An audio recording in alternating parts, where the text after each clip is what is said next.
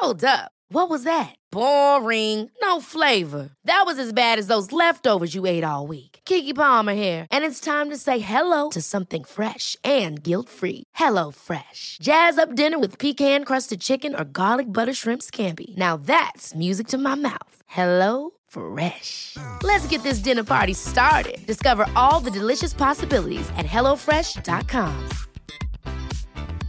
Hiring for your small business? If you're not looking for professionals on LinkedIn, you're looking in the wrong place. That's like looking for your car keys in a fish tank. LinkedIn helps you hire professionals you can't find anywhere else, even those who aren't actively searching for a new job but might be open to the perfect role. In a given month, over 70% of LinkedIn users don't even visit other leading job sites. So start looking in the right place. With LinkedIn, you can hire professionals like a professional. Post your free job on linkedin.com/people today. Planning for your next trip? Elevate your travel style with Quince. Quince has all the jet-setting essentials you'll want for your next getaway, like European linen, premium luggage options, buttery soft Italian leather bags, and so much more. And is all priced at 50 to 80% less than similar brands. Plus, Quince only works with factories that use safe and ethical manufacturing practices. Pack your bags with high-quality essentials you'll be wearing for vacations to come with Quince. Go to quince.com/pack for free shipping and 365-day returns. Hello, and welcome back to the Grief Gang podcast with me, your host, Amber Jeffrey. The message behind the Grief Gang is to normalise the topic of conversation that is grief. People living with grief can often feel ashamed, isolated, and alone. This podcast was created to break those taboos after I, myself, experienced all of those feelings after the loss of my mum in 2016. I decided enough was enough and we need to talk about this. You'll hear on this podcast an array of stories and experiences, some being my own and some being fantastic guest episodes and their incredible stories. You'll laugh, you'll cry, but I hope above all, I hope you'll learn. I hope you'll learn that you are not alone in your grief journey, that you have a voice and it should be heard, that you and your grief matter. So without further ado, I'll let you enjoy the episode. Happy listening. Hello, Grief Gang, and welcome back to another episode with me, your host, Amber Jeffrey. This week it's a guest episode, so I know last week or the week before it was just me waffling on, but you've now got another fantastic guest, which I'm so happy that we have got this in the diary. I finally pulled my finger out and got it sorted, and we are finally here. This guest has been someone that I actually do personally admire for the work that she does in the community and just how much she gives to the community. And we also work very closely together in a project called TGSS, the Grief Safe Space, which you should all know about already. And yeah, I think she's fantastic, and I've wanted her to be a guest for so long and talk all about her. So without further ado, I would like to introduce Shuma, the creator and founder behind Spoken Grief. Wow, what an intro. Thank you. So many nice things. Wow. I wasn't going to be mean, was I? No, but I was just like, oh, she personally admires me. Wow. Yeah, absolutely. Oh, it's so cute. Absolutely. And we'll definitely... what you have done with Spoken Grief, which we'll go through the whole timeline of how it came to be. But honestly, what you do with Spoken Grief and how much you give to it and give to the community, it's phenomenal. I'm just like, this girl's like Wonder Woman. Like, she's like Wonder Woman. I wake up and you've got like a new guide, you've got a new like just helpful post, or you're just doing so much. And I'm like, oh my God, like I'm just sat in bed looking like a toe. I just try to do whatever I can. Like every day I feel something different, and then I just try to kind of link that into whatever I post. But honestly, like I remember the Grief Gang was one of the pages. Your page was one of the first that really said, good luck with this journey. So yeah, it's pages like yours that have really like helped me be where I am today. So thank you. No, thank you. It's always lovely. Like, I think that's one thing as well. I kind of forget like people do watch what, well, I think we both can say that people do, we forget that people watch what we do and are like taking on board on what we're doing, and like it can have a profound effect for all the right reasons. And I love it. I love when I see new pages and support groups or anything popping out the ground. It just like makes my heart sing. And then if someone says to me like, you kind of pushed me to do it, I'm like, are you joking me? Like me? Like, what are you talking about? Like, I just chat shit every day. But yeah, fantastic. Yeah, we'll get on some more onto that. But first off, Shuma, could you tell the listeners a little bit about yourself, how old you are, where you're from, what you do for a living? Just paint a good picture for the listeners of you. Okay, right. So my name is Shuma. I'm 28 years old. I'm a secondary school teacher, which is absolutely fabulous. Sarcasm.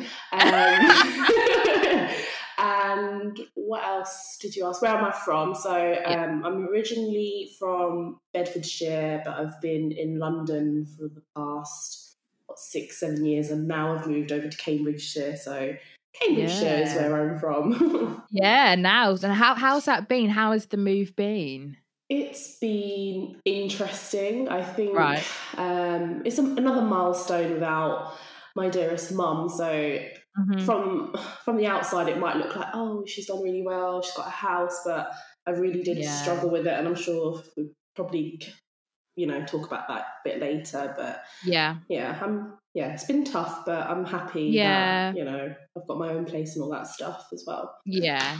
There's bittersweet moments, isn't it? It's of course fantastic to be a homeowner and these milestones, but that forever tug on our heart of who's missing from this picture, from this scenario. That's our grief journey, is always bittersweet, isn't it? Yeah, I think that just our life is now just bittersweet. Yeah, 100%. Oh, exactly. So you touched on it, but can you tell the listeners who it is we are here today to remember and talk about? And if you don't mind going into your story. Today we'll be talking about my mum. She passed away when she was 55 years old, having had cancer. Originally breast cancer, and then it was a mixture of brain and stomach cancer after she came back out of remission. Her name is Gulnahar Begum. I think it's the first time I've actually shared her name in the grief world. So I'm lucky. Thank you. No, the honour is what I was about to ask. Like, would you feel comfortable sharing what Mum's name is? And thank you for that. Yeah. It's obviously for us, they are like known as like mum, brother, dad, whoever. Like, and then it's thing of I haven't actually said like their name, like their proper real name. And it is always I personally find it really lovely when people say, oh, what is, to be honest, no one ever really asked me what my mum's name is, because I'm always bloody saying it. I'm always like Sue Valentine, yes, it's her. But yeah, it is, it's I find it to be quite like a liberating thing when I do get given the chance to say her name. But thank you for sharing that with me. So how long was mum ill for, if you don't mind me asking? She had quite a bit of a journey. So she was first diagnosed in 2013. I was in my final year of university, and the family kept it away from my brother and I because he was doing his A-levels. So we found out once we'd done our final exams that summer. And she was in remission for a year after that. So she was all good 2014 to 15. But then she felt unwell early 2015. And then she was like re-diagnosed after the GP and doctors and everyone got it wrong. They thought she had an earache, and then it turned out to be like just multiple what's it called? Diagnosis? Not diagnosis. What's that word? I always forget all these technical medical terms. They found so many not nodes. 1 second. I have no, forget it, it's gone. But they found like multiple not tumours, but something smaller than that. You can definitely cut all this shit out. But in the brain, Yeah. brain, and around the stomach they just found more Riddled. cancer Yeah. and shit like that. But yeah. it was tough. Yeah. So then after that, so when did it? So after she went back to the doctor and they found obviously that she was like, well, in such for a better word, like riddled with it. How long between then to her actual passing? And so do you mind taking us back into those like final like days or weeks and the run up to mum's passing? Yeah, of course. So I think it would be a little bit of context here, as I was actually working abroad. Okay. I was in the Middle East when the cancer had come back, and I remember my sisters messaging me and letting me know that mum's not very well. And initially I was like, okay, what does that mean? And they said, oh, the doctors think it's an earache and some sort of ear infection. And then as the weeks progressed, this was around, I would say, April of 2015. I remember just receiving a photo of mum in hospital, and like you can just tell, like her face just looked so yellow in that photo. I've still got it on my camera roll somewhere, but it makes me smile a little bit because she's got both of her thumbs up, even though she's in a hospital bed and she looks like shit.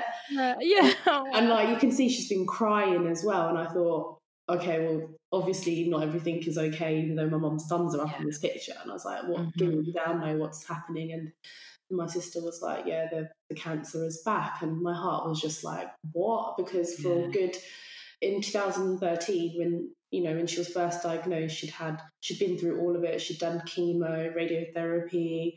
She even had a mastectomy. And, as a family, we went through so much crap to like really push. And we were also hopeful as well, because the initial diagnosis, the doctor said, yes, it is progressive, but if we get the treatment underway as soon as possible, like there's a good chance you'll fight this.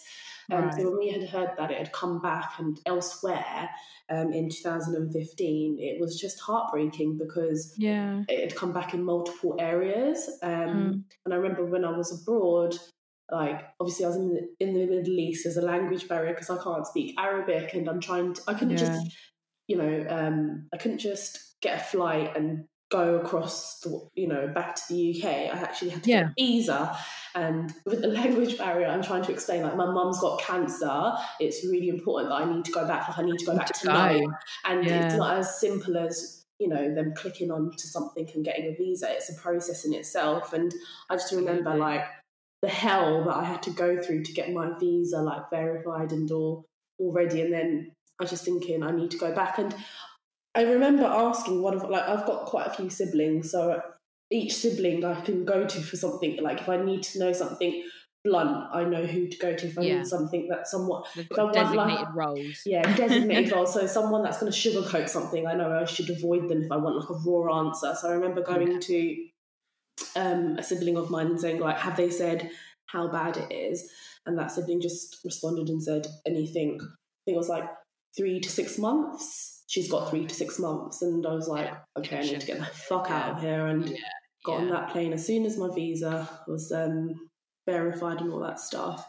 And I think by May, they'd properly re-diagnosed her and had said, like, okay, this is, they talk about end of life care, and that's what was really different from the first diagnosis. The first diagnosis is pretty much, she's going to fight this, and this one was like, well, palliative care, end of life care. You hear all these new terms, and it's like, so when I got back in May, so she was like, I first heard about it late April, I got back at the start of May, so within a week or so. And I was like one of my mum's sole carers in the house. I had my sister who was going to work still, my little brother, I think uni at the time. It was Dad and I, and then I think another sister had come down to stay, and my mum's sister as well. But initially it was just her and I in the house, and it was weird because I couldn't look at her the same, but I tried to be very positive. But I could tell that she was getting weak, and it was like little things just didn't feel the same anymore. And like she was still quite optimistic, and she was just like, oh, the doctor said that, you know, I could potentially get another round of chemo, and her mindset was very positive. And she was like, I'm going to get chemo, the doctor said, like, and they did mention chemo, that's the thing, like, they did mention chemo, but it just, the way I see it, the NHS, they're not going to want to spend any more money on patients that they know aren't going to survive, right? So I think if their survival rate is really crap, So I think she just heard that and she ran with it.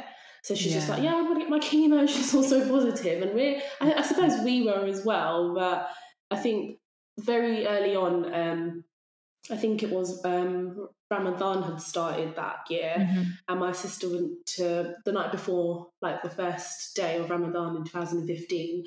My sister was like, okay, make sure you wake up early and give mum her medication. She needs to have it at this time. And for me, it was really bizarre. Like, I'd been abroad working for a year, hadn't really had to look after anyone but myself. And then I was like, I had so much responsibility. And if any of your listeners are Muslim, they'll know, like, getting into the, you know, the Ramadan spirit, you have to like stay awake and have your last meal before the sun comes up and pray and all this stuff. And I remember the first few days always really tough, and I overslept that first morning that my sister told me, you know, make sure mum has her medication at this time. And I'd gone down maybe like 20-30 minutes later. I just saw my mum like sleeping on the sofa, and I was like, Mum, have you had your breakfast? I'm going to get your medication now. And she wasn't really responding, and I thought, you know, she looks a bit, like, she had her feet up on the footstool, but she was sitting on the sofa, but she looked a bit wonky, and I was like, Mum. And then I wasn't really getting a response, but I can tell like there was breathing, and I just thought, what? I was so confused. So confused. And I sent a picture of mum to my, like, the WhatsApp group that I have for my sisters, and I was like, Mum's not responding, but I don't know what's going on. And but she's breathing, and you don't know what to do. Yeah, it was so confusing. And I just thought, right, if I couldn't see that she was breathing, then I'd definitely think she was sitting there dead right now. But then I was just like, I could hear my dad like using the bathroom upstairs, and I thought, well, if Dad comes and sees mum like this, he's just going to lose his shit. Like, he's gonna freak. I need to figure this situation out right now. And I'm just like, oh my God, what do I do? And I just was like shaking. I was like, Mum, wake up, Mum, wake up. And it was actually really traumatizing now I think about it. Yeah, it absolutely does. Especially knowing that obviously Mum is on borrowed time. You any sort of scene or scenario like that, you would think, fucking hell, is this it? Yeah. Like, I can imagine you feeling like quite restless. Of course, I'd literally just woken up. I'm not back then I wasn't a morning person, so I was like, what the F, like, what am I doing here? What am I doing up? So I just thought, okay, never had to do this, I'm going to call 999 and see what they do, see what they have to say. And then they were beginning to give me instructions down the phone, right? And then I hear my dad come downstairs, and I was like, this is going to be really bad. Yeah, literally. And he comes and he sees my mum and thinks she's dead. He literally is like, in our language, is like, oh, my wife, she's gone. And he's like broken down in tears right next to her. And I'm thinking, I can't hear what the people on the phone are saying. Yeah, you're trying to concentrate. I've now got to think about my dad as well and calm him down. Otherwise, I can't really concentrate and help my mum. And it was just like, I was just so confused with what to do, and I was so stressed in that moment. I thought, okay, I've got it was so stressful. I just thought, I need someone to move my dad out of this situation, otherwise I can't get mum the help that she needs. Exactly, I had another sibling that was in the house, and I know that they sleep really late until like really late afternoon. I was like, I literally like get them up. Barged into that room. I was like, you need to get up now. I was just like deep sleep. I was like, get up. So like on top of everything, I'm trying to wake up a deep sleeper, and like he was like, my brother was like, what's going on? And I was just like, Mum's pretty much unconscious, Dad's crying like a baby, I need you to come downstairs now. Literally, you're like in the war zone downstairs. he's in a blissful sleep, and he's like, what the fuck is going on? Exactly. Bearing in mind, we've all been up till really late because it's like Ramadan as well, so I get sleepy, but we've all got responsibilities, we've all got to pull together.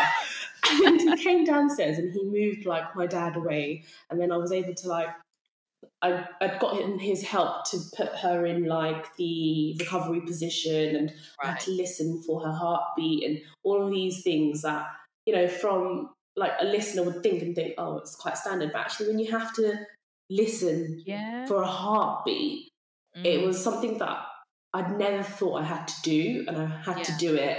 And, you know, the paramedics came and, you know, they took her away, and they basically said that she'd gone into hypo. So my mum had diabetes, and with the new medication that she was on, the nurses that were part of her palliative care, they didn't review the medication that she was on. So she was meant to be on like a lesser dose, otherwise it would have prevented her going into hypo. Like, she'd never ever been in hypo. She managed her diabetes very, very well.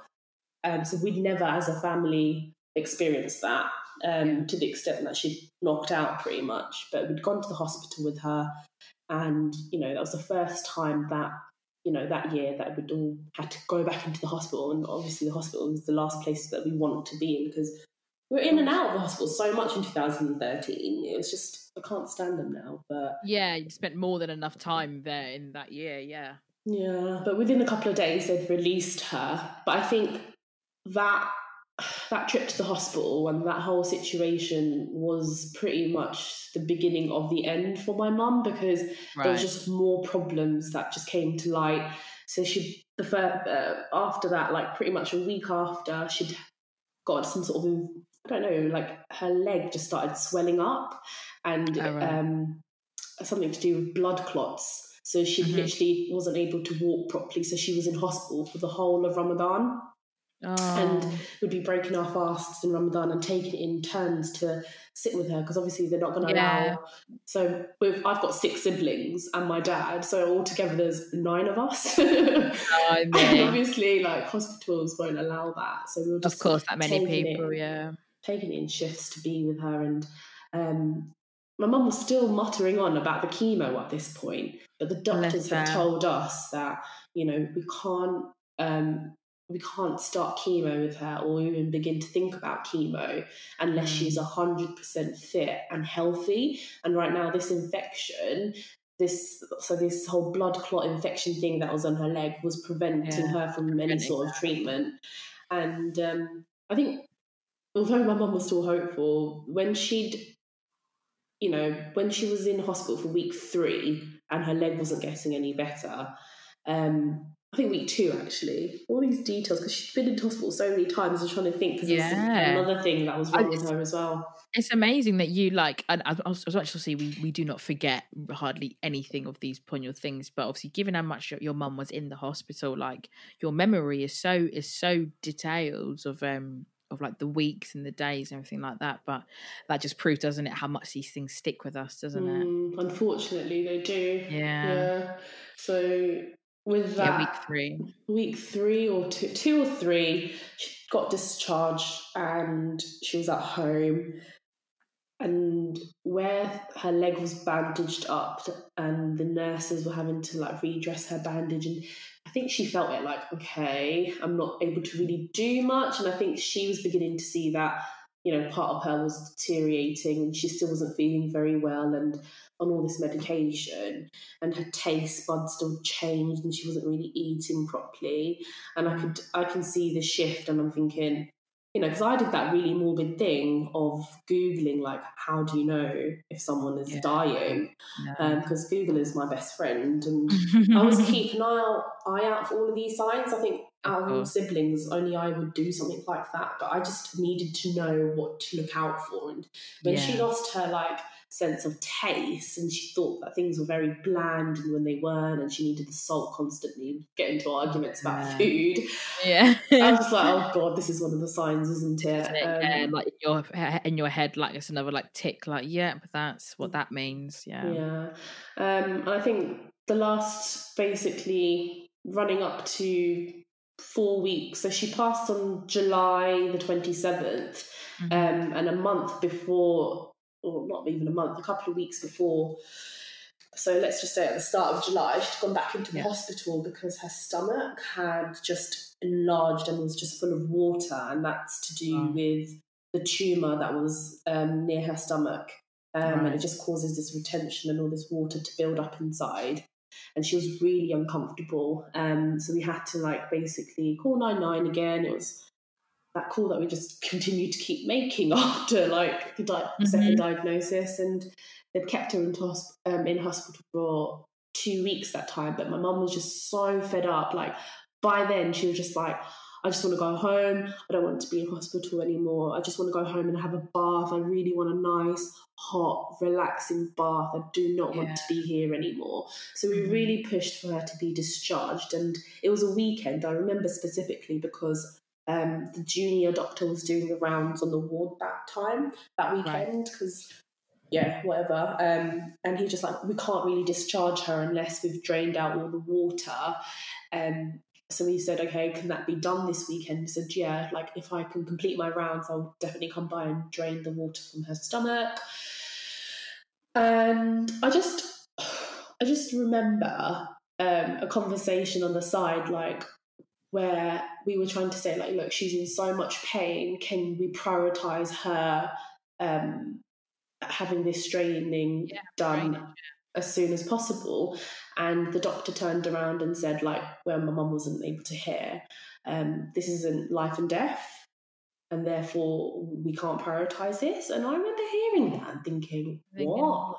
But she's dying. Like, how can the doctor say this isn't life and death, it's not an emergency? And obviously this goes back to the whole idea of she's been categorised as a patient that has been given a terminal diagnosis now. Like, for them, that isn't life. They can't save her. So they've wiped their hands of her. And it just made me feel like absolute shit. Like, for me, I was 22, 23. I couldn't make sense of it. I was like, my brother and I were arguing about it. Like, how can you say this isn't life and death? Like, she is like dying though, but obviously from a medical perspective, we understand now what they meant, but it was difficult. But in that moment, having the only person or the only people that can do anything for your mum's health turn around and basically say, like you must feel so helpless. And definitely. I'd be exactly the same. I'd be infuriated of like, you're meant to help me, you're meant to help us, and you're not going to do it. And then obviously, as you say, in hindsight, you look back and you see obviously now what they meant. But in that moment, absolutely, I'd be furious too. Yeah. But he did, the junior doctor, he came round after his rounds and he was like, look, I've got a bit of time, I'll do the drainage. And so they I've got a bit of time, like it's fucking fire. Like, what? Yeah. So he came and he did the drain, and just guess how many litres of water was inside her, Amber? Litres, right? Oh my God. Yeah. I'm going to go 5. Not quite. Lower? Higher. Stop. Double digits? No, fortunately not. 8? Nearly there. Like 7 litres of water that had built up in her stomach. So can you imagine the water had... Oh my God. That's like, have you ever had lots of water, like too much in one go, and your stomach feels like it's about to pop? Yeah. Can you imagine now? 7 litres. Yeah, you literally feel like you're about to pop. Yeah. And oh my God, 7 litres. And how long was that? Would that build up? It built up over 4 days. Blimey! So and she was in so much pain, and that's why she was so fed up, of being in hospital. So when they did the drain, they were meant to do it bit by bit, but that junior doctor, as we know, was clearly mum's not priority. He did it all in one go. He drained all 7 litres in one go, and it left her just completely weak. She was so weak. This is when I realised she's not got long to go, because after that drain, she was like half of who she was prior to it. Yeah. So bad. So we got that drain done, and she was discharged the following day. And we'd gotten the downstairs ready, and we'd got the nursing bed in the living room. And I just remember her walking through the house all like happier to be at home. She opens the living room door and she sees the nursing bed, and she was like cursing it. She was just like, why is that in the house? I've had enough of this bed. Like, why have you guys done it? She's like, I'm not going to sleep on that bed. Watch me. And she went over. She's so stubborn. She was just like, she walked over to the sofa. And she's like, I'm going to sit here, get that bed out of my sight. Oh, bless her. She's like, I want comfort. She's like, I want luxury. She's like, this is not luxury for me. Exactly. So she sat on the sofa bed, which eventually is sofa is a sofa bed as well. So for the first night, I think she stayed there. But I remember that day that she'd come back home, she was just like, I'm just going to sit here for now, and I'm going to go up for that lovely hot bath later. So just make sure it's all ready for me. I'm going to have that lovely hot bath. So this is like 2 weeks before she passed away, right? By the evening, when she realised she couldn't get back up again, she'd not mentioned that bath and having that warm bath. And I remember just collecting a few of her belongings from her bedroom that day or that evening. And I just thought, I looked around, I sat in that room and I thought, when's the last time my mum was in this bedroom? Like her pillow and her side of the bed untouched. You just see how my dad's just carelessly just tidied the bed after himself. But when's the last time she touched these belongings? And it was like probably a good month ago, because she hadn't stayed at home, and now she hadn't got the ability to walk up the stairs to come to her bedroom or have a lovely bath. So she realised then where she was optimistic about chemo, and then after the whole drainage she was so much weaker. She started the conversations with her changed.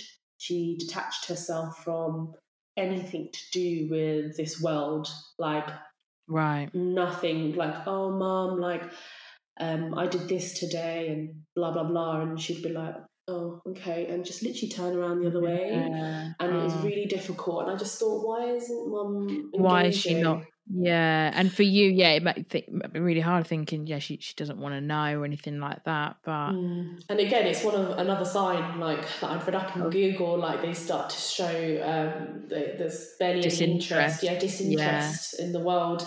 And I just thought, right, like for me, I was in a sense of denial. I thought, I'm going to do or say something to really engage her in a conversation. And I thought, right, I've always had really long hair, right? Long hair that comes up to my hips, literally, back then anyway. And my mum, growing up, she would never allow me to go and get it dyed or cut really funky. She really had control over my hair, because it was really long and beautiful. I thought, do you know what, I'm going to go and get my hair cut. I'm going to cut it really short. I'm going to cut it really short. So then she's going to have to react. She's going to have to react to this, I kid you not. I literally went and I got my hair chopped just past my shoulders. And I came home. I had 7-8 inches cut off. And I donated it to the Prince's Trust. Beautiful. Okay, but obviously my mum didn't give a shit where I donated. She didn't give a shit at all. I was like, Mum, look. She didn't give a shit. I was like, Mum, look at my hair. She literally looked and turned back around. No. And I was God. For me, that was it. For me, that's like, no, she's, the end is near. You went to great heights to grab her attention, and still, I bet you were like, for fuck's sake, I've just chopped all my lovely, beautiful hair off, right? And she's still not. I don't know, now I think about it, it's very, symbolic in a way. I think so too. I think that's very symbolic. And I didn't know what I was doing. It's not like I wanted it to be a symbol in my life and what was about to happen. Now I think about it, it's very symbolic. The fact definitely. That I've gotten rid of all this hair that might symbolise so much life that I was about to lose, and then I lost it. Of a life. Absolutely. Of a life that you've lived, and now you are you're stepping into the unknown, which obviously you didn't know would be just around the corner. But I think that is very symbolic.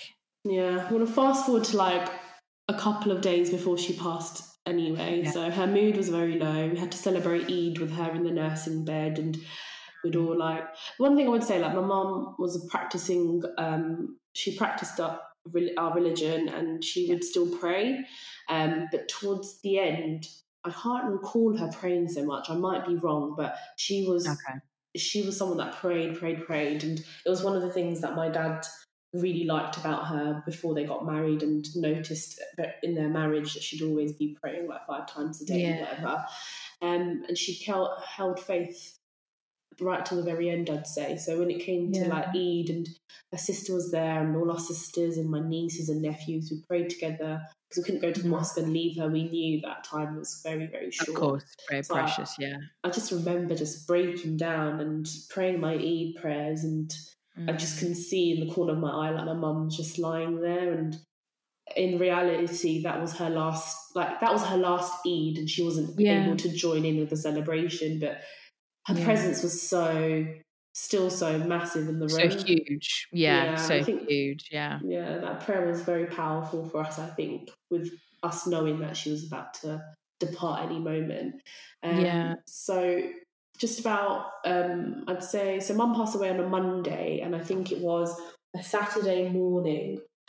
She was in a lot of pain again, and we were very confused, like how quickly that water had regathered, and her stomach was just as big as it was when we got her drained the first time round. The first time, so we knew that she was just in excruciating pain, and we really built good rapport with the ward that she would constantly go back to. My sister had like the ward telephone number and explained the situation, like mum's going to need to have another drain. What's it looking like in terms of availability of beds in the ward if we were to bring her in today? Can you just be transparent with us? And she turned around and said, unfortunately, because it's a weekend, the ward is full, and if you were to call 999, they would take her to A&E and keep her in A&E until the bed was available first thing on Monday. And we're like, oh, okay. The A&E, the trolleys that they have for the beds, they're a little bit more uncomfortable. My mum was she was like 5 foot, so she'd really struggled to get onto it. And we were thinking, practically, with that belly of water, she should be in so much pain to get on there, and then she'd be really uncomfortable. So we decided, like, there's no point doing that, and we'd wait till Monday to get her drained.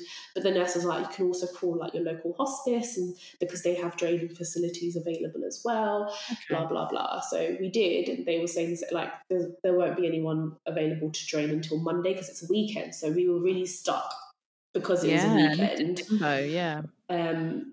So I remember, like, because my mum, as I explained, like she was tired of hospital, right? But the fact that she was like begging us, like, please take me back to hospital, I need to get this drained, like, I'm so uncomfortable, it spoke volumes for us. Like, she would never beg to go back to the hospital. Yeah, and for her to be doing that was like, oh my gosh, she really must be in pain. Exactly. So my sister was like reiterating what the nurses said to me and what the hospice had said to me, and I was like, but she's really struggling, what do we do? So my sister tried to explain to my mum, like, this, I think my mum and my sister had an argument about food, and because she was arguing about the lack of salt in like this spinach dish, and my sister was like, she was so frustrated with my mum. She was like, you're going to have to go and tell mum because I'm just dealing with this part of stuff. And I was like, okay, fine. So I've got to tell her that we were taking her to hospital on Monday. So I was obviously communicating in Bengali, and I was like, mum, basically there's no beds available to Monday, so first thing Monday we're going to get you there and we're going to get you drained. Oh my God, she was effing and blinding at me. She was literally saying in our language, and in our language it's a bit more intense the way with what she was saying. But you were like, oh my God. She said to me, and I will never forget these words, she was just like, yeah, of course, I'll go on Monday, but I won't survive. I won't survive for Monday.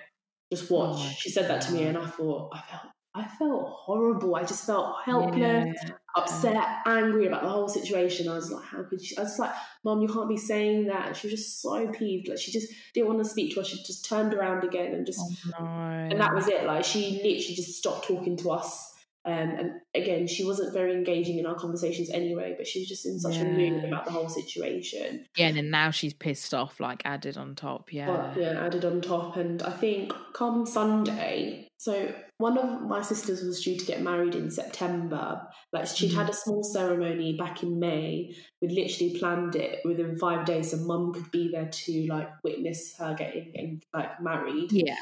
And then the ceremony itself was planned for September, and the groom side was still, obviously, like there's so much money that's already been invested in the ceremony, and my mum was like, you're still going to go ahead and do it.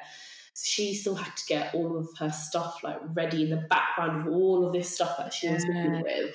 So on the Sunday, a couple of us siblings, we went to like Green Street and we had to do like her gold shopping and stuff. And one of our sisters stayed behind with Mum, and we'd gotten a call around like 1-2 in the afternoon saying, oh, the nurses have been around and Mum's breathing has she's struggling to breathe, and her breathing is slowing down and it's not at the rhythm that it should be. And we were thinking, oh fuck, like we better get back. And obviously London and traffic, and we were just stuck in traffic for the longest time. But Mom deserves the best, and there's no better place to shop for Mother's Day than Whole Foods Market. They're your destination for unbeatable savings, from premium gifts to show-stopping flowers and irresistible desserts. Start by saving 33% with Prime on all body care and candles. Then get a 15-stem bunch of tulips for just $9.99 each with Prime. Round out Mom's menu with festive rosé, irresistible berry chantilly cake, and more special treats. Come celebrate Mother's Day at Whole Foods Market. Hiring for your small business? If you're not looking for professionals on LinkedIn, you're looking in the wrong place. That's like looking for your car keys in a fish tank.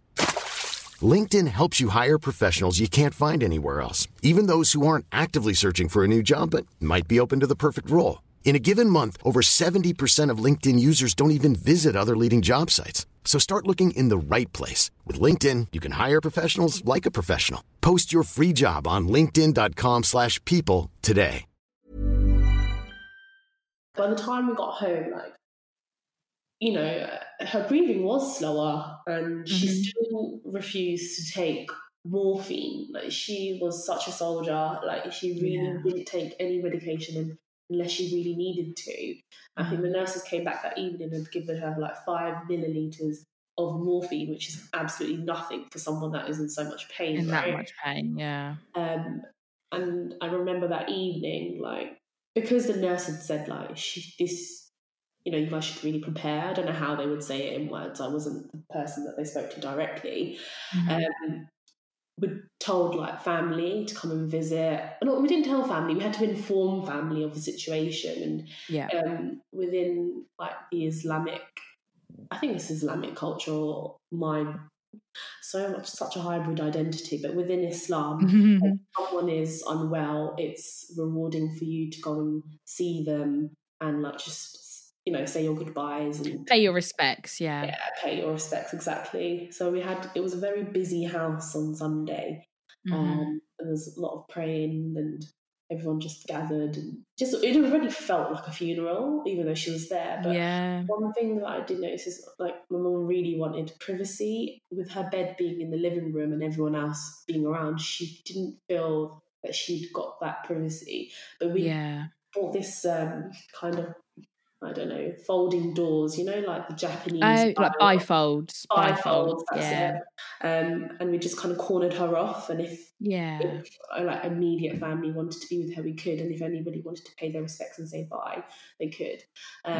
She was really complaining about the noise. So, like, if the door was shut gently, she'd be like, oh, you just slam the door. And again, this is another sign, like, that when I had Googled, it's like, everything is going to seem like 10 times worse in terms of sound and stuff. And they get really they get quite irritable. And then people will literally come in and going from Sunday evening all the way to like Monday, early hours of Monday. And my mum had a sister that lived in Birmingham, and she came to see my mum at 3 a.m. on Monday, and the house was a lot quiet then. It was just more like immediate family and maybe like one of my brothers, one of my aunties from my dad's side, and a couple of aunties from my mum's side, and their kids. All the kids were just like having a massive sleepover upstairs. Not quite sure what they understood. Why they're all here, but they know they're all together. Yeah, and I remember like when my auntie from Birmingham came, she was so emotional. She was just so relieved that she'd gotten there in time. Made it. And slowly but surely, like everyone else was like falling asleep except for just the immediate family.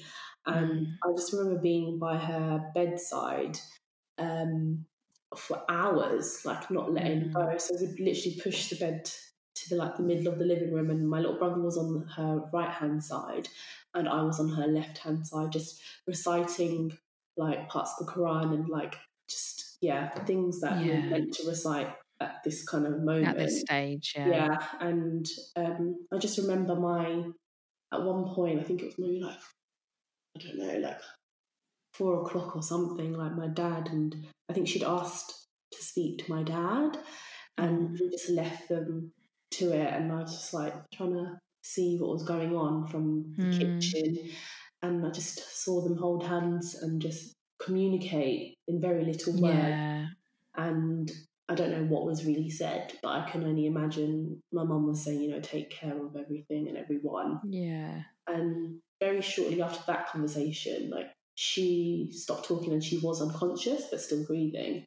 So they managed to talk, and so it was a matter of now, it was a waiting game.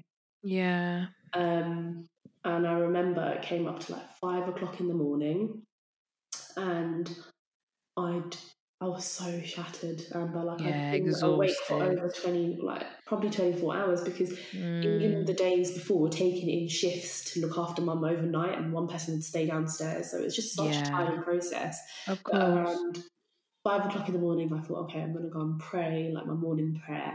And I left her side, and I just remember like falling to my hands and knees and just praying like to God and just saying, what did I say? I was just like, if mum isn't in pain, then God, please allow us longer with her. But if she's in pain, then take her away. I don't want her to be in pain. And that was at like 5:30, let's say, and come like 6-7 o'clock in the morning, my mum passed away. So I thought like, wow. We were literally all all the immediate family were around her bed. Oh God, Shira, I'm crying. It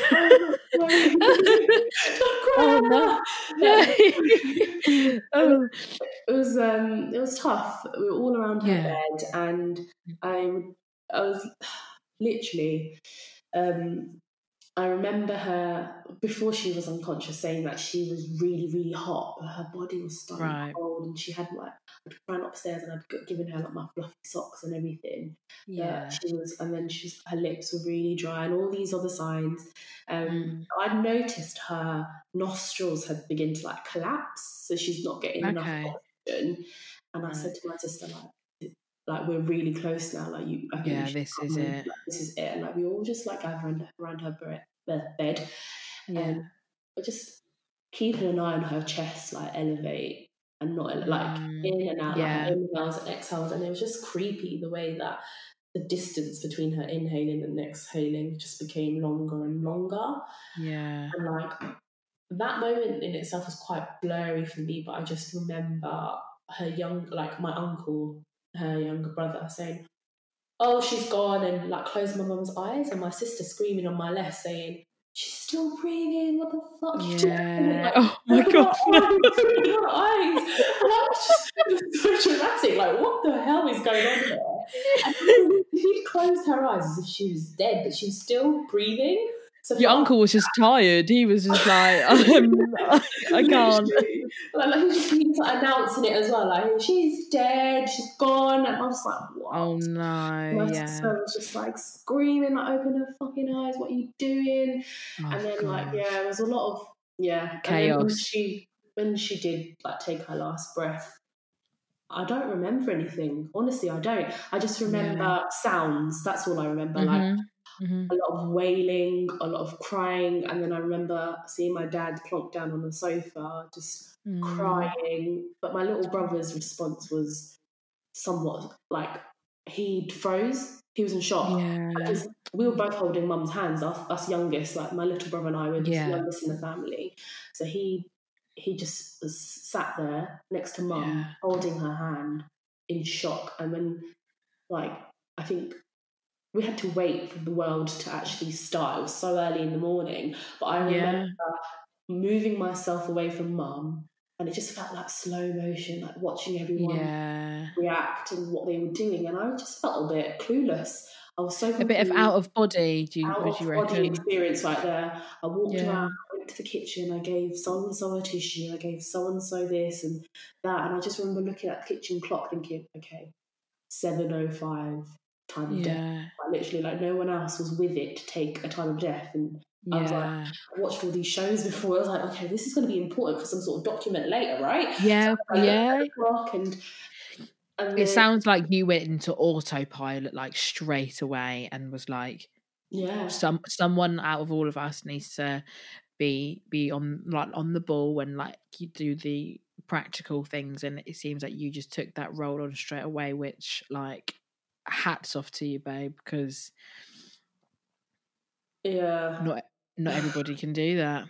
But I was literally in autopilot for, I'd say, 10 minutes, and I'd gone upstairs and I thought, I can hear like laughter and giggling. What the hell's going on? Like, you've got one scene downstairs with like my mum's, dead body and everyone like mourning her, and then upstairs there's like laughter and there's giggling, and it's like a whole new world. It's all the kids in that one room. They're waking up and they're having jokes. There's a massive sleepover for them.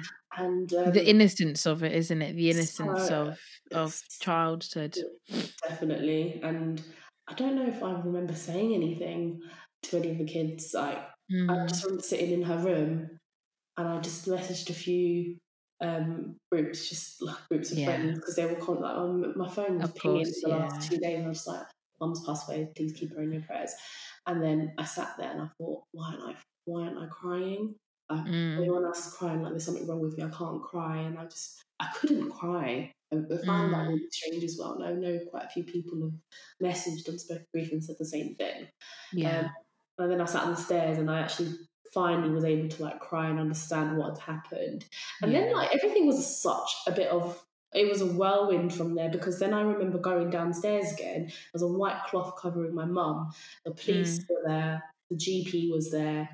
And like, I was just so confused. Like, why is the police there? Yeah, why are the police there? Was it the police? Probably paramedics. See, look, I'm still. I'm going to say the police. Like, a crime hasn't been committed.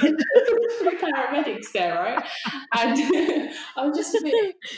Actually, do you know what? I'm still like second guessing myself here, because I feel like someone had called 999. But I think when someone passes away and you expect their death, you're meant to just call your local GP and like your funeral directors and all. Right. Okay. So I think someone had called 999. Oh, maybe. And that's what happens when you call 999. Like, the police have to come and understand what's gone on. So I do feel like there were some sort of police presence. Maybe, yeah. I'm going to have to ask my sister. Actually, I don't want to bring it up, because I sort of on a Saturday. From a fan. Oh, by the way, you know, when mum passed away, with their police there, like, so random. She's gonna be like, what?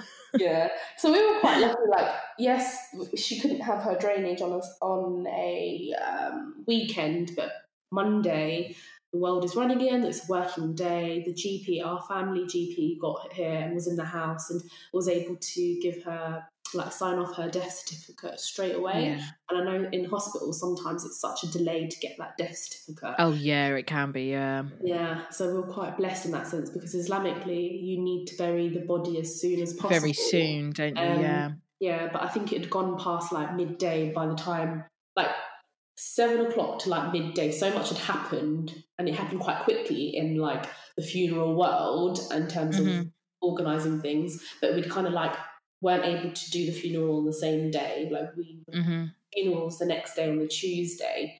And I just remember after the paperwork had been done, I think an uncle of mine and my sister were organising the funeral, more so my uncle, because, you know, usually it's sort of like a close friend or family member that, you know, takes these responsibilities within our culture anyway. Yeah. and the body was still there. There were people beginning to come round again, and I think it was really frustrating because it's a time where we kind of felt so deflated, and obviously heartbroken, and then you've got all these people coming around, and I think you just want to rest. You just want to not even just rest. I just want to be there with my mum.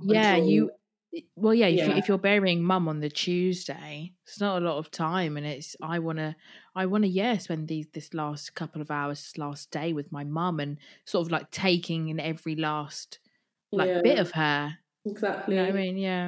And then like the coroners had from the funeral parlour, I think that's what it's called, had come round to take her, and they'd come in like this.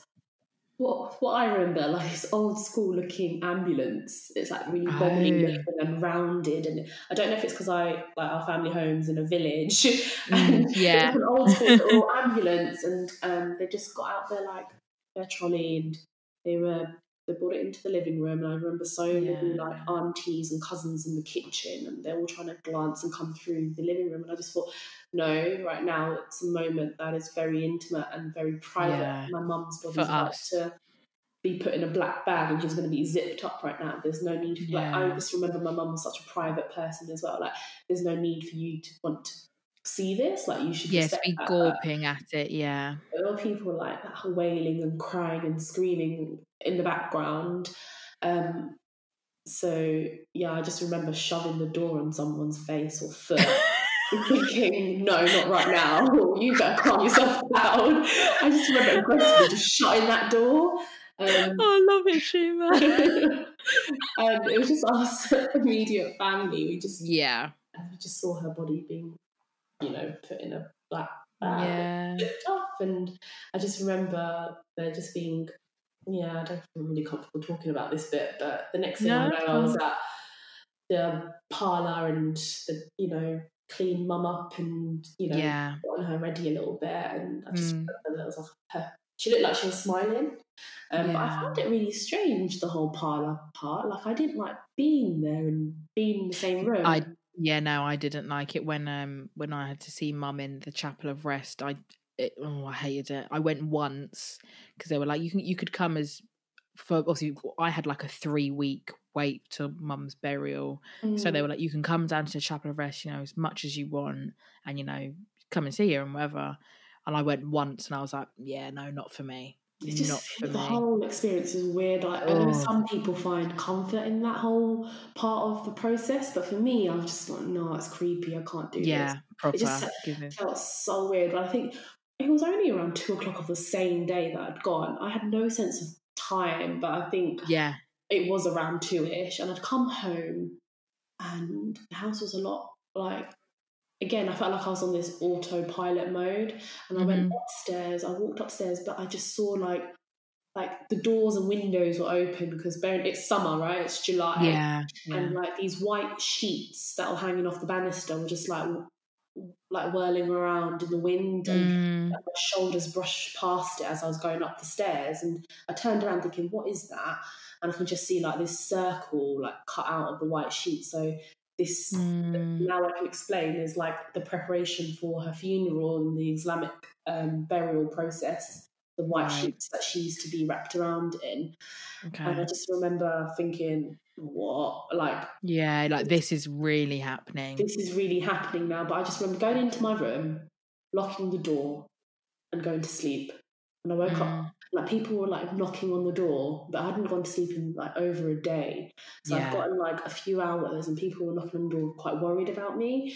I'd open the door like, you need to eat something you've not eaten, and food's not on your mind when something it's not at all. But obviously, like, really thankful for those that were trying to feed me and everything.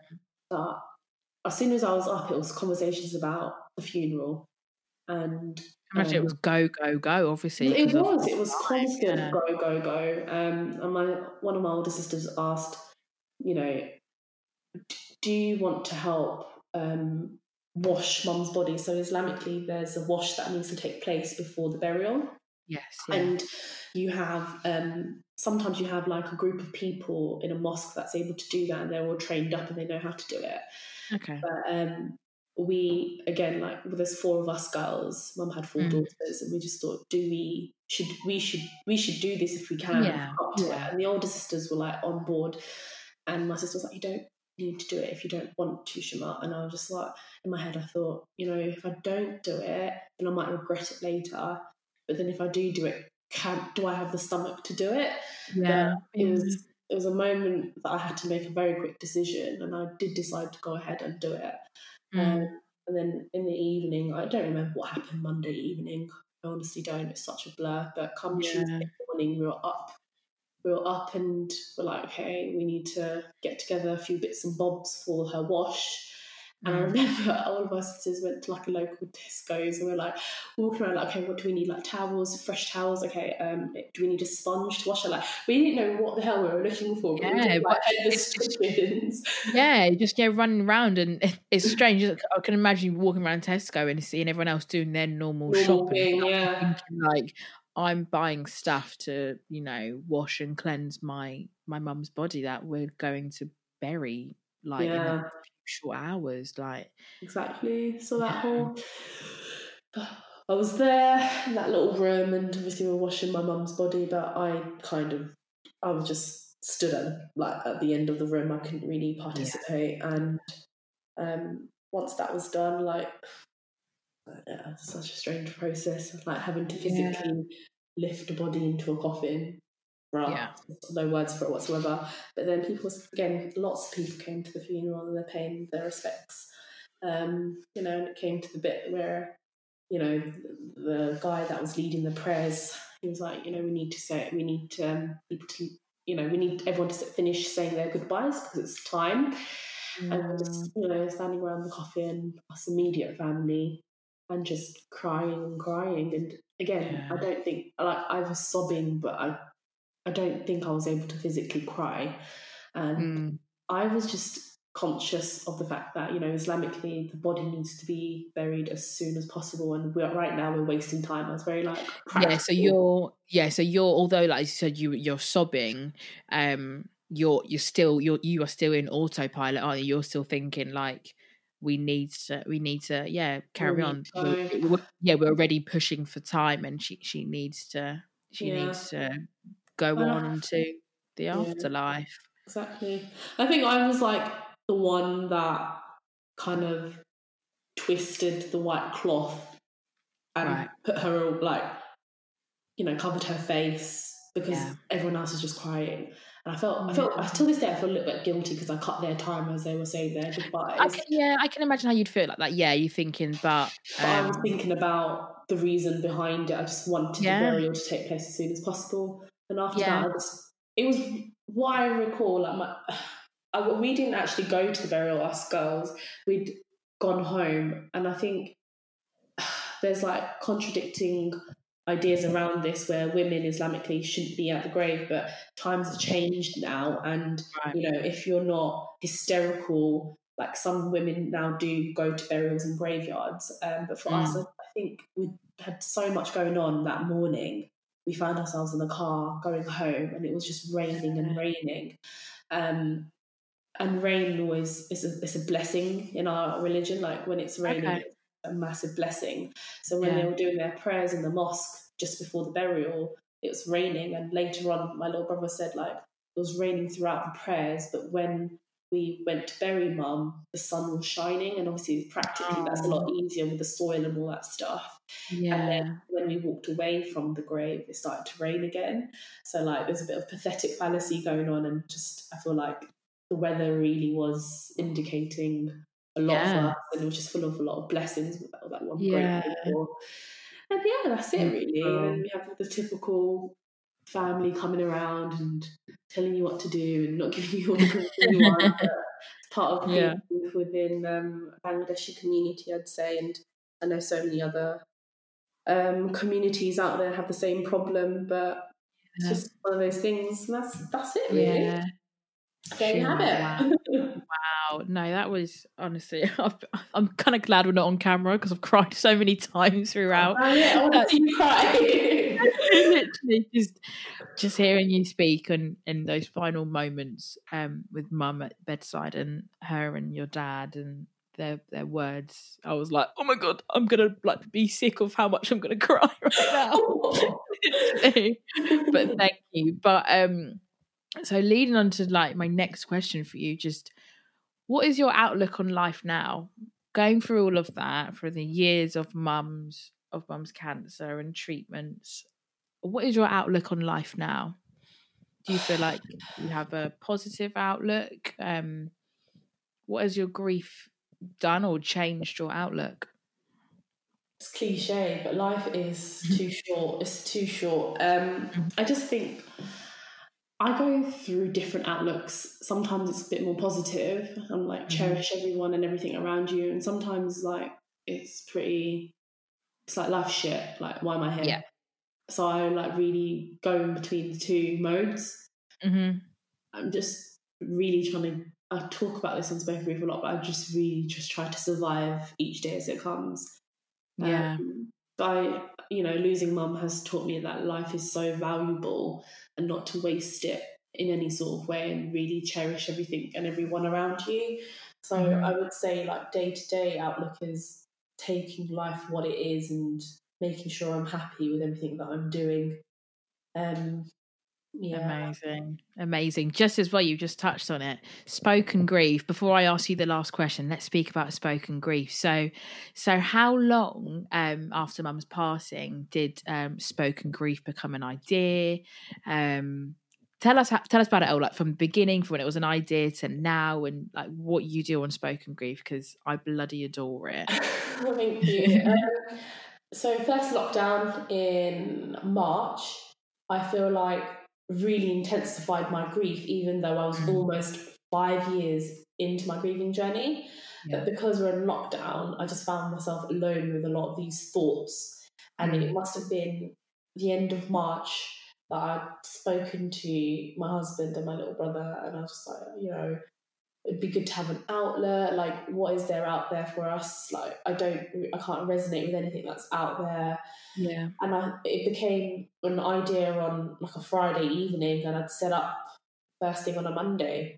It was literally as quick as that. Like, but I do feel with the whole grieving journey for the good few years, I really blocked out my grief. And then like year 3 and 4, I kind of reached out for a little bit of counselling, and I started to vocalize my thoughts and feelings a little bit, whether it's with people or with family, just amongst my sisters and stuff.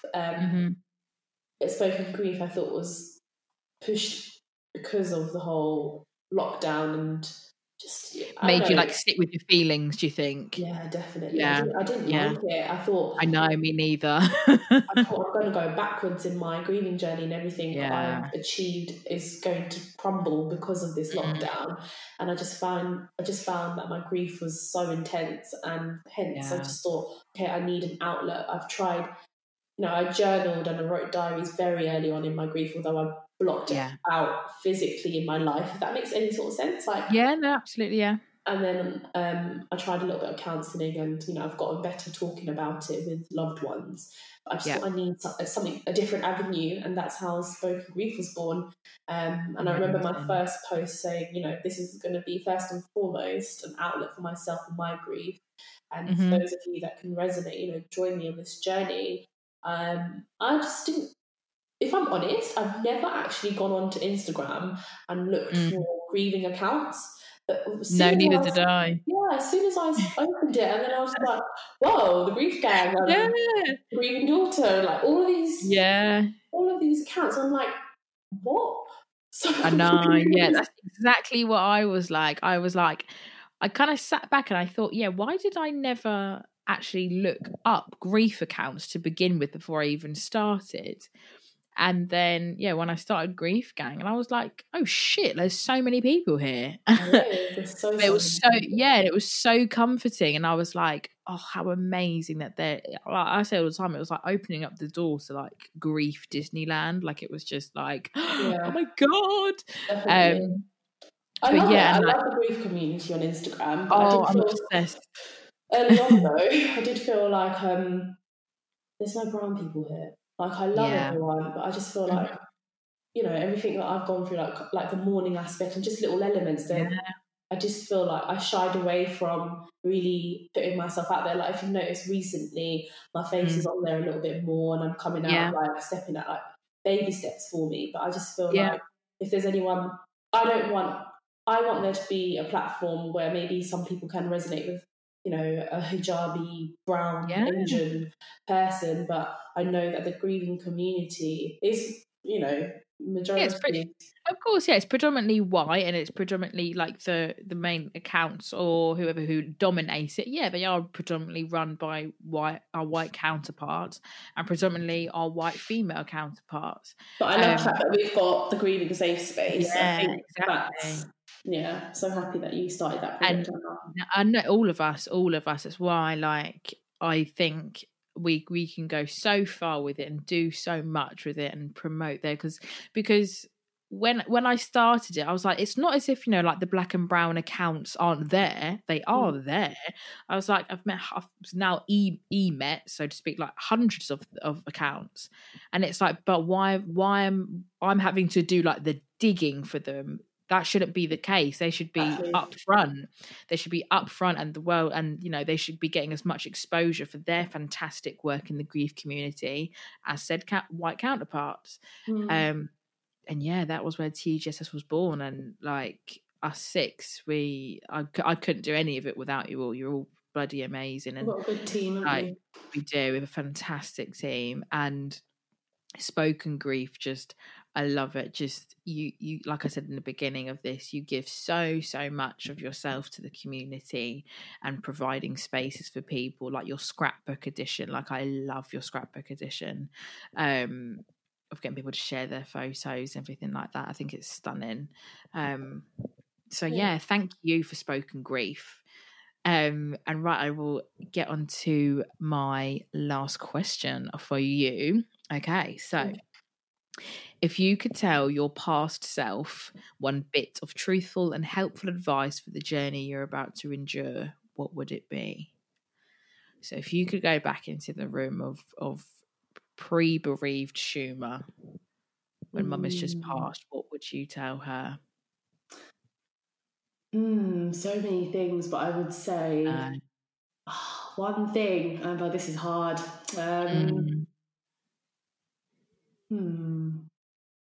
Don't be too hard on yourself. Yeah, I think because I had never lost someone so close to me, I didn't know the ins and outs on what to expect. And I feel with a lot of things that I was feeling early on, I was really like hard on myself for not knowing, and it's not fair. It wasn't fair on my younger self. Yeah, there's no manual for it, is there? No, but yeah, definitely just go easy on yourself and just take every day and allow that day to be what it is, and just don't be too hard. Yeah, definitely. Amazing. Amazing, Shuma. Well, that's me all questioned out. Thank you. This has been absolutely lovely. Like, I love it. We've got a good hour. That's fantastic. Listeners, I hope you enjoy this. I will put all the relevant tags for Shuma's account, both on the podcast information and on my Instagram as well. And please do check her stuff out and get involved. Shuma is so like interactive with her audience and loves for you to all partake. So please do. You won't regret it. Any last words, Shuma, if we want to go? Anything that's coming up for you that you want to plug or anything? Firstly, just thank you so much for allowing me to be part of your show and your podcast. Really appreciate it. You really are a very significant voice when it comes to the grief community, and I love everything that you do. So thank you. Let me cry. I'm very emotional today. And you're also such a lovely human being as well. Like, we met very briefly in that comedy show that we went to just before, after lockdown. And you're just such a lovely person. Like, everyone should know you and everything you do. Thank you. Not when I've had a drink, though. I'm a bit of a bitch. No. I love the fact that you're so transparent, honestly. But yeah, thank you for everything you said about Spoken Grief. Honestly, it's a little baby of mine. what I would say is that I'm hoping to have longer conversations on YouTube. So I started like a YouTube account because I think we're just so limited on Instagram. I think it gives you We like 15 are. minutes, and I can't Yeah. upload things in 15 minutes when my Yeah. conversations are an hour. So Exactly. like, if any of your followers or subscribers are into this whole long conversation, I will be on YouTube with my lovely face and my guests as well. Amazing. So yeah. Wicked. Lovely. Yep. I will keep the audience updated on that. You know, I will. I love to plug your stuff. Thanks, Amber. Well, Grief Gang, that is it. If you have enjoyed this episode, please also do remember to like, subscribe, share, rate, review, all that malarkey. And yeah, that is us. I've been your host, Amber Jeffrey, interviewing Shuma from Spoken Grief. Bye. Bye. Grief Gang, what a lovely episode that was. What a lovely episode that was with the darling Shuma.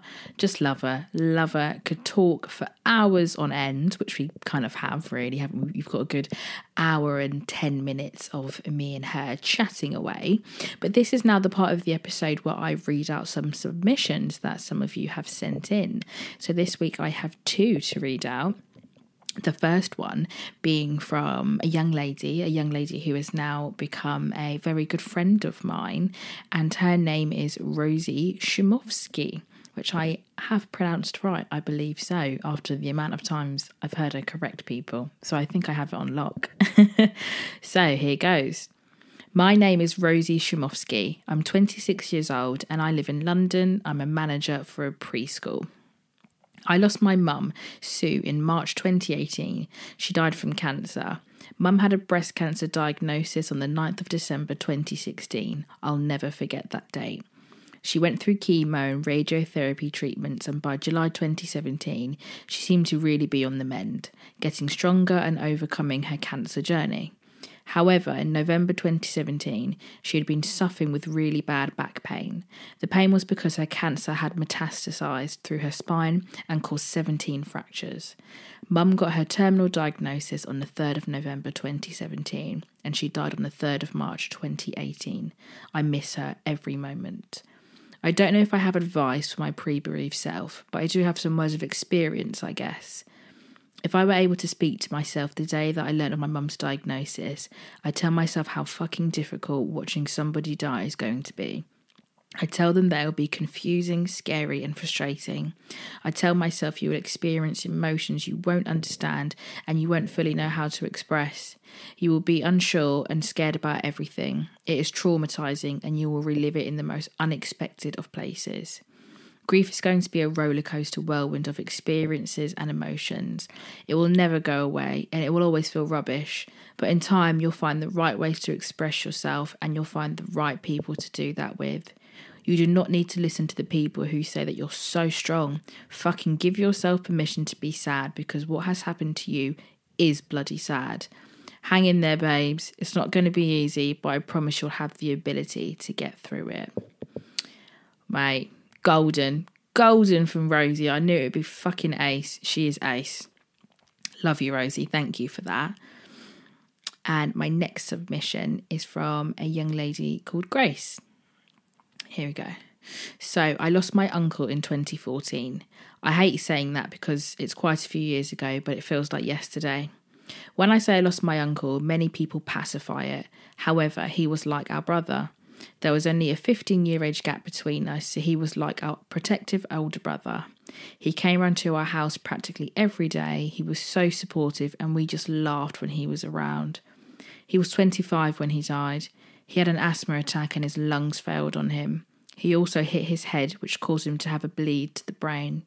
I was only 10 at the time, so I think I sugarcoated it myself at that age. I didn't fully process it, like I never forget when my parents told me and my sisters that he was most likely going to die. My sisters were crying, but I wasn't. But I think I'm only just starting to come to terms with it 7 years later. He was in a coma 10 days before they turned the life support machine off. In that time, my family all went to see him. My mum was in a really bad state because it was her brother and they were really close. I remember my parents asking if we wanted to go and see him and say goodbye. All my sisters said yes, but I decided not to. I regret that so much now, and I think that has a part to play why I haven't come to terms with it. Me and my uncle used to talk about football all the time. We had bets and everything. I remember thinking, most children are doing their homework right now. I'm writing my speech to read out at his funeral. Years on, he visits me in my dreams from time to time. Most of them, I know he's dead, but he tells me not to tell anyone, like around in my dream, and then we just chat. At the time, it's so nice, but I remember the last time this happened, I woke up crying because it wasn't real. I find it difficult to talk about him because my friends now didn't know who he was, and I'm there. And in their head, it's been 7 years. Why can't I just get over it? They've never said that, but that's what they think. It's difficult trying to explain to someone who hasn't gone through grief. I'm struggling more and more as time goes on. I don't think I need to see a counsellor, but I don't know. I don't want to sit on it anymore. Thank you for letting me speak. Thanks, Grace. Thank you, Grace, for sending that in and being so open and honest and vulnerable with your story.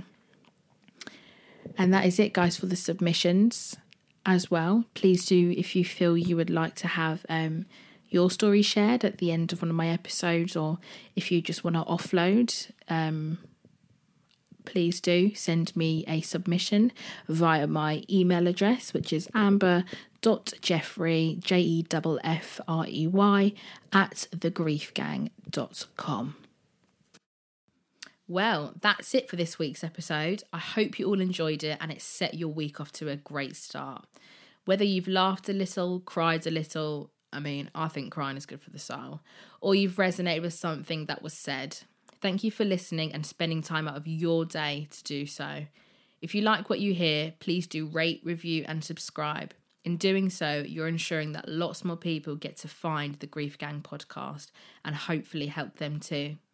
If you're not already, check out the Grief Gang on social media platforms such as Instagram, Twitter and Facebook. I'm most active on the Instagram page where I love to connect with you all. For now, take care and big, big love. Planning for your next trip? Elevate your travel style with Quince. Quince has all the jet-setting essentials you'll want for your next getaway, like European linen, premium luggage options, buttery soft Italian leather bags, and so much more. And it's all priced at 50 to 80% less than similar brands. Plus, Quince only works with factories that use safe and ethical manufacturing practices. Pack your bags with high-quality essentials you'll be wearing for vacations to come with Quince. Go to quince.com/trip for free shipping and 365-day returns. Hi, I'm Daniel, founder of Pretty Litter. Cats and cat owners deserve better than any old-fashioned litter. That's why I teamed up with scientists and veterinarians to create Pretty Litter. Its innovative crystal formula has superior odor control and weighs up to 80% less than clay litter. Pretty Litter even monitors health by changing colors to help detect early signs of potential illness. It's the world's smartest kitty litter. Go to prettylitter.com and use code ACAST for 20% off your first order and a free cat toy. Terms and conditions apply. See site for details.